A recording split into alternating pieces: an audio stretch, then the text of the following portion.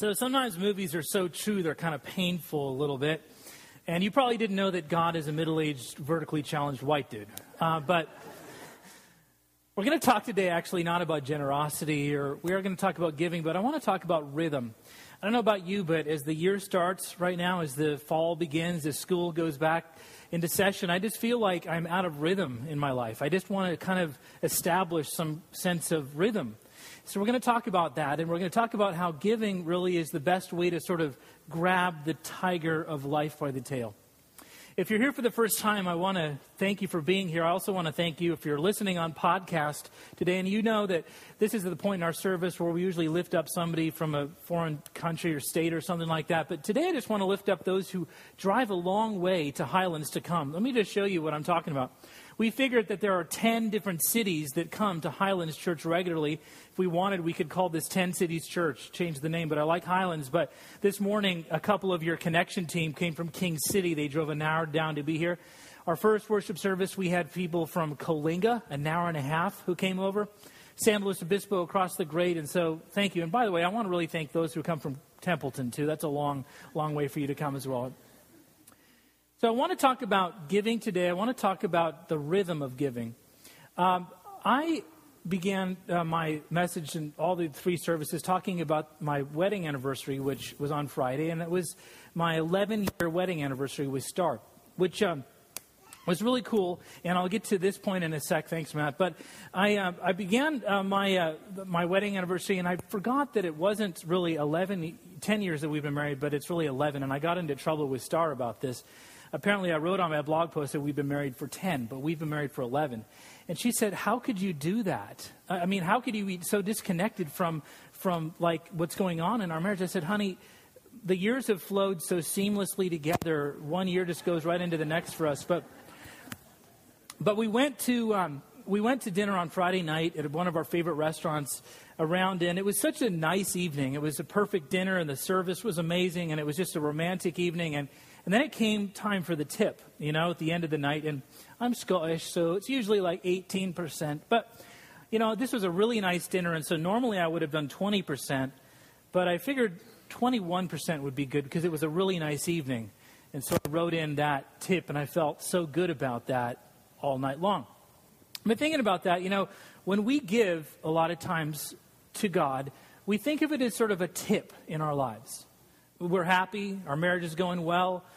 Maybe our jobs are going well. We've got maybe had a bonus that came through. Like any of us have had one of those for a long time. But, But things are going well, so we tip God.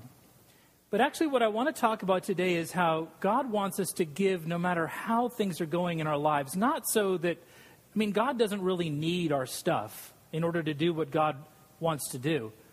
He wants to help us establish a rhythm for our lives. I want to begin this message by talking about how generous this congregation is. So I want you to know this is not about generosity. This is a massively generous congregation. I want to tell you how generous. A little while ago, we got a gift as a church that came in from a city that was a long way from Paso Robles. And this was a gift that the steering team wanted to make a major gift for to the community. We wanted to tithe off of. We wanted to give back to this community a little bit of what God has already given to us. So we prayed about who we might give a gift to. And if you read the newsletter this last week, you know that we gave $2,000 to Second Baptist Church here in town.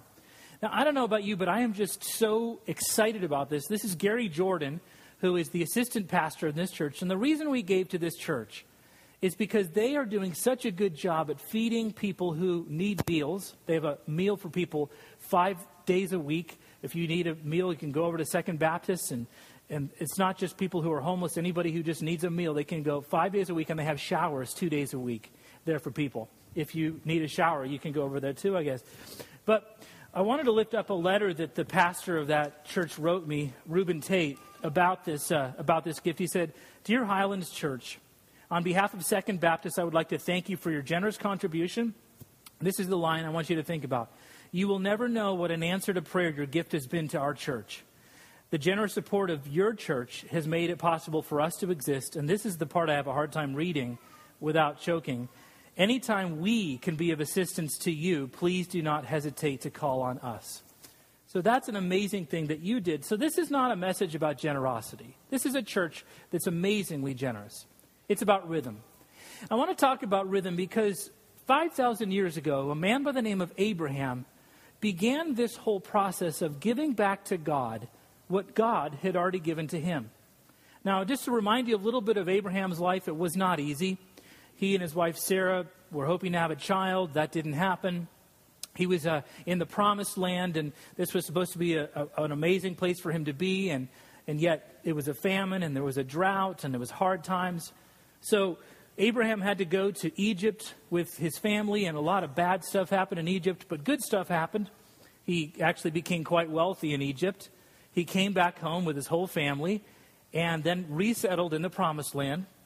Then his sort of young upstart nephew, named Lot, decided that he wanted to leave the home and take his side of the inheritance. And so, Abraham said that famous line, all right, you go east, I'll go west. You go right, I'll go left. And so, Lot went to the best place, Sodom, which ended up not being such a great place to live after all. But a lot of people came and attacked this nephew named Lot. They came and tried to take his land and his family. And to make a long story short, Uncle Abraham comes along and saves Lot and drives the attackers, the Mesopotamians, all the way up to the city named Dan. And it's there that Abraham vanquishes these foes, and it's there that we pick up this rhythmic giving back to God. Now, Abraham's pastor by the name of a man by the name of Melchizedek. You think Graham's hard to pronounce? Melchizedek's even worse. Melchizedek comes to Abraham up in Dan, thereabouts, and says this. Melchizedek, king of Salem, this is Genesis 14, 18 through 24, brought out wine and bread. He was priest of God the Most High. He blessed Abram, saying, Blessed be Abram, God Most High, creator of heaven and earth, and blessed be God Most High, who delivered your enemies into your hand.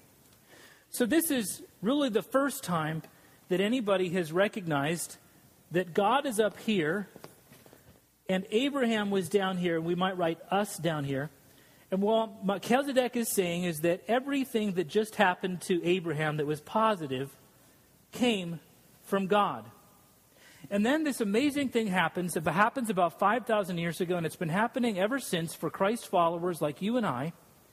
Whenever people want to express thanks to God, this person, Abraham, gave back 10%. Then Abraham gave him a tenth of everything. So you see how this works? God gave Abraham 100%, and then he kept 90%, and then Abraham gave back to God 10%.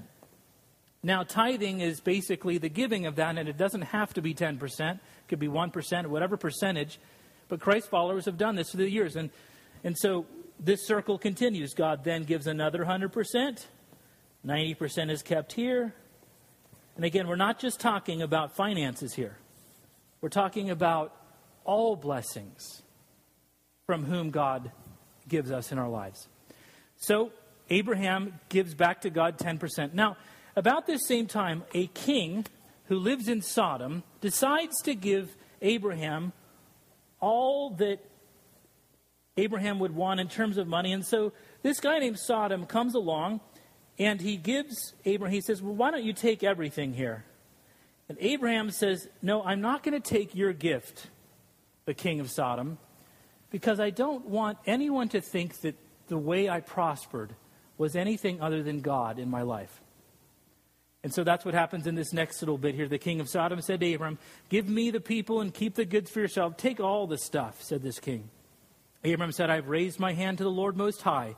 Everything in my life comes from God.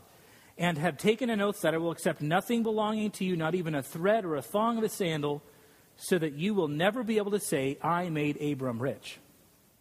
From that day on, Abraham recognized that everything good in his life came from God. And he was just going to give God, not any person, but God, back a little bit of what God had given him. So I want to talk about this. And again, I want to talk about this as a rhythm, a regular giving for our lives. As you head into the fall, this is a way to establish a rhythm in your life. A long time ago, I lived in Boise, Idaho. Grew up 1970s, the recession. You remember those fun days with OPEC and oil embargoes and gas lines, and tough time in Boise. I'll never forget, though, that church that my dad was a pastor of needed more space. Sound familiar at all to you? But they needed more space, especially for the children's ministries that were just like kids everywhere. And so they decided to build a wing on that church.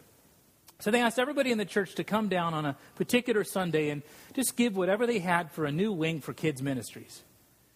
And again, this was a tough time, and they didn't know if they could do it. But there was one woman who started out to church on that morning, who started 5 miles away, and her name was Minnie Laughlin.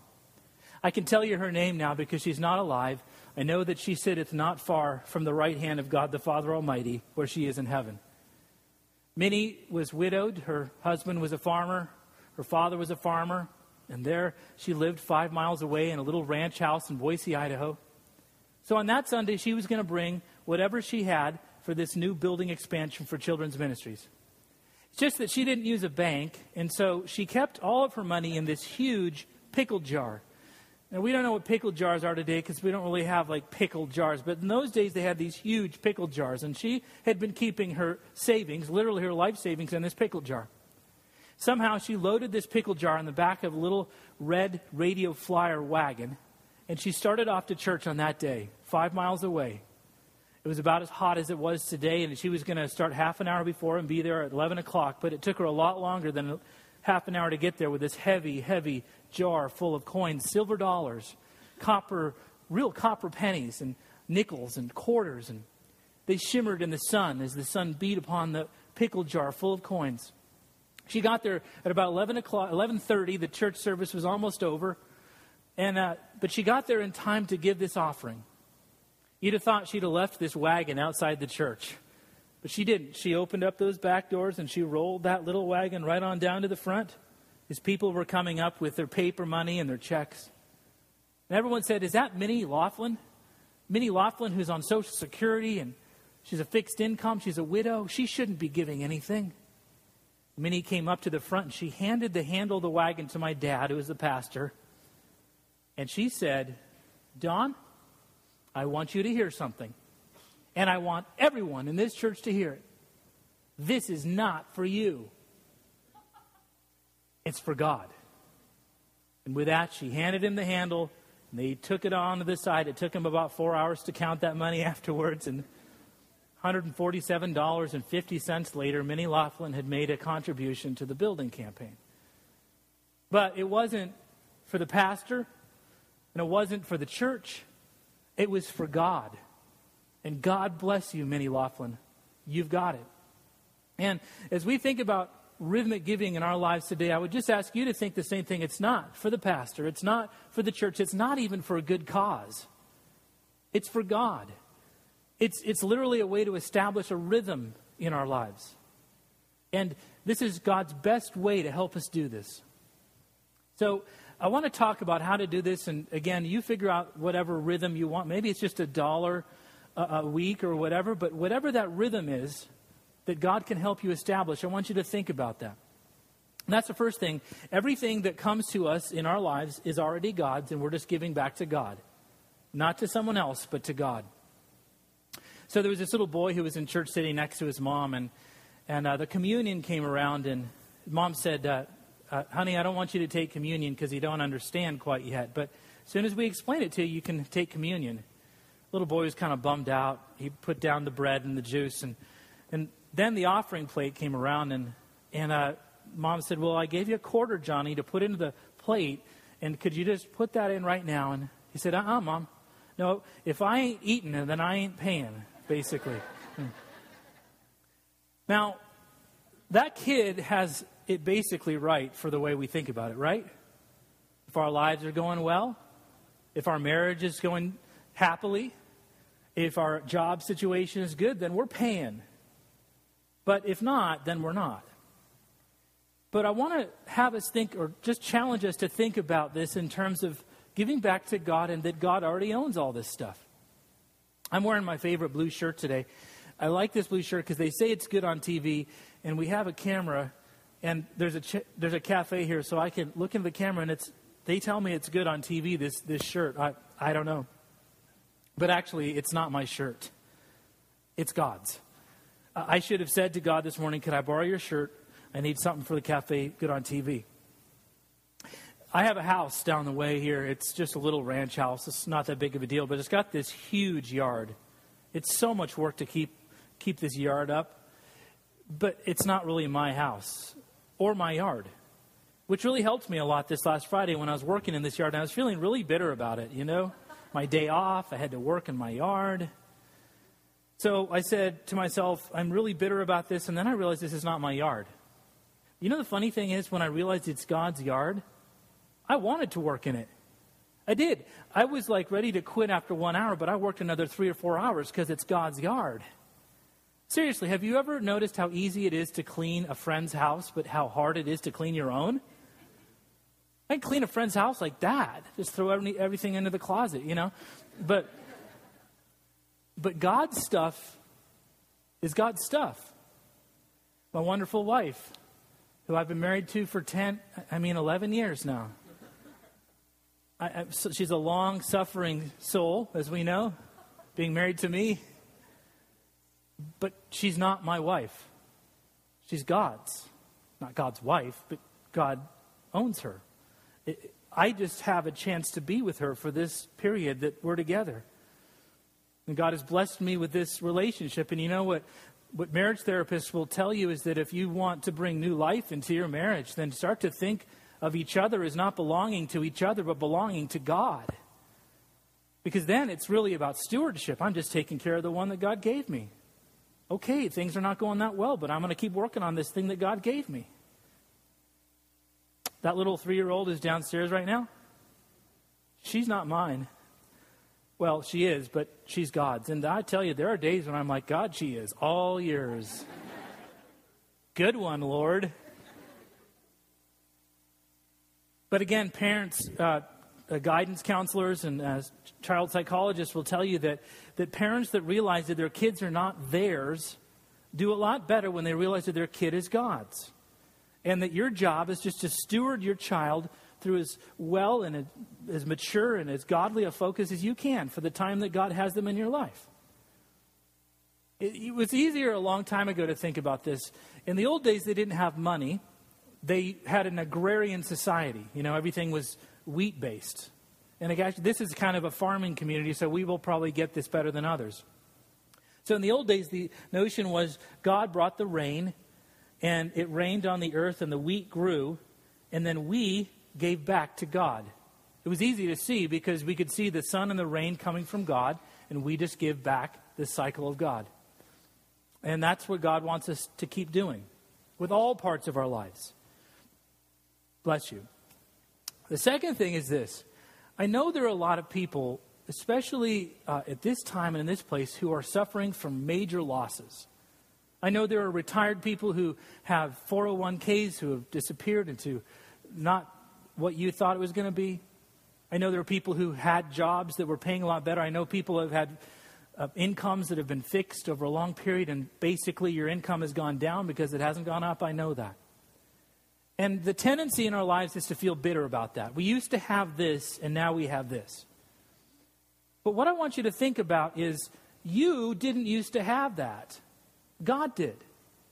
And he has, or whoever, has taken that little bit, and if we can think about how God actually has that, it can really help us to think about this in a new way. I have a person who's very close to me who is about to head into retirement this next year, a couple years. And he's figured out that he's going to lose $20,000 a year in retirement for the rest of his life.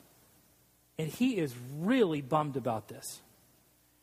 So I'm trying to work him through this idea as a pastor. And so I tried to ask him, well, how long do you think you might live? Tried to help him realize that it wasn't as much money as he thought it would be. So $20,000 times 33 equals, it is a lot of money, $500,000. So then I said, well, what if you think about this as not your money, but God's? That you just wrote a big fat check for $500,000 to God. Now, that helped him a little bit. But I know a lot of us are going through some losses. And by the way, this doesn't just work for money. It works for all kinds of things. Relationships and other kinds of stuff. We just give those losses up to God. And I know for some of us that may be an easy tendency to say, hey, I'm scot-free for the rest of my life. I don't really have to give anything back. I've lost so much. But I challenge you to give a little bit on top of that. For you, for the rhythm of your life, not for God. So that's the second thing. And the third thing I want to say is, I don't want to sound glib about this, but this is hard. This is a very serious church. I've never been a part of a church that was more serious about spirituality than this church. But people come to me every week and they say, Graham, I need meat this week. You give me a meaty sermon. Every week I try to, serve up a prime rib of meat or whatever. But I want to give you some meat today. If you are serious about this spiritual stuff, try to do this rhythmic giving. It's hard. It's hard. I grew up in Salt Lake City, Utah, and I'm a non-Mormon, and so that was always hard being a non-Mormon in Utah. But one thing I always look forward to is the Utah Jazz in Utah. Now, I know nobody here likes the Jazz because you're all Lakers fans, and that's just fine. The Lakers will win in this story, just trust me. But I loved watching the Utah Jazz, and my favorite player was Karl Malone, and he played for the Lakers, by the way, just so you know. But I loved this guy because he was in his mid-40s, and he was still playing pretty well. And I actually remember hanging out outside of Karl Malone's house in Salt Lake City, Utah to meet him one day, which I think they call stalking today. But anyway, so I remember I did hang out outside his house because I wanted to meet him, and he came out of his car. He's a really nice guy. His hand wraps twice around mine. He's huge, huge guy. He actually was nice enough to invite me into his house. But I remember an interview he had where somebody said, Karl, that three-pointer you made from half court to the beginning of the game, wow, that was amazing. And Karl said, well, thanks a lot. But I got to tell you that layup I made in the fourth quarter when my arms were tired and the Lakers were killing us, that was really hard. That's really what God is saying here. The big gift at a generous time when things are going well, it's not easy, but it's fine. And I don't want to diminish that kind of giving at all. That's wonderful. But that layup you make when things aren't going well with your work, when things aren't going well in your personal life, you just make this layup that nobody knows about. That's hard. It's not glamorous. But it's what God has done to help people feel like they basically have some control in their lives in this crazy, crazy thing called life. But the last thing I want to do is just thank you. Thank you again for your generosity, but thank you for those of you who are rhythmic givers. And, rhythmic givers, they don't want thanks from me. It's funny. I've tried to thank some of our 10% rhythmic givers in this church, and they actually don't like it when I do. There's one man, a wonderful man, who is a rhythmic giver. He also rhythmically gives in so many ways in this church with the lawn and with other things in this church, but I remember coming to him and saying, thank you so much for that gift. And I remember him looking me in the eye recently and saying, Pastor, don't you ever thank me for what I do here. I'm not doing it for you. I'm doing it for God. So, my friend, if you're out there, I'm not going to thank you. I'm just going to use the words of another pastor in town. And I want you to think that this is God speaking and not another pastor. Dear friend, you will never know what an answer to prayer your gift has been to our church, to the kingdom of God. The generous support of you have made this kingdom more possible. Anytime I can be of assistance to you, just let me know. Would you pray with me? Father, I thank you for this incredible church. I thank you that you have given us the means of having some sense of control in a life that seems like a sandcastle washing underneath our feet. Lord, I pray that you would give us the courage to give back to you a small portion of what you give to us in a rhythmic way. And I pray that you would then cascade upon us all blessings which come from you. Not just financial, but moral and spiritual. Lord, if there's anyone here today who needs a special blessing, a special hand upon their life, I pray that your Holy Spirit would reach out and connect with that person. In Jesus' name we pray. Amen.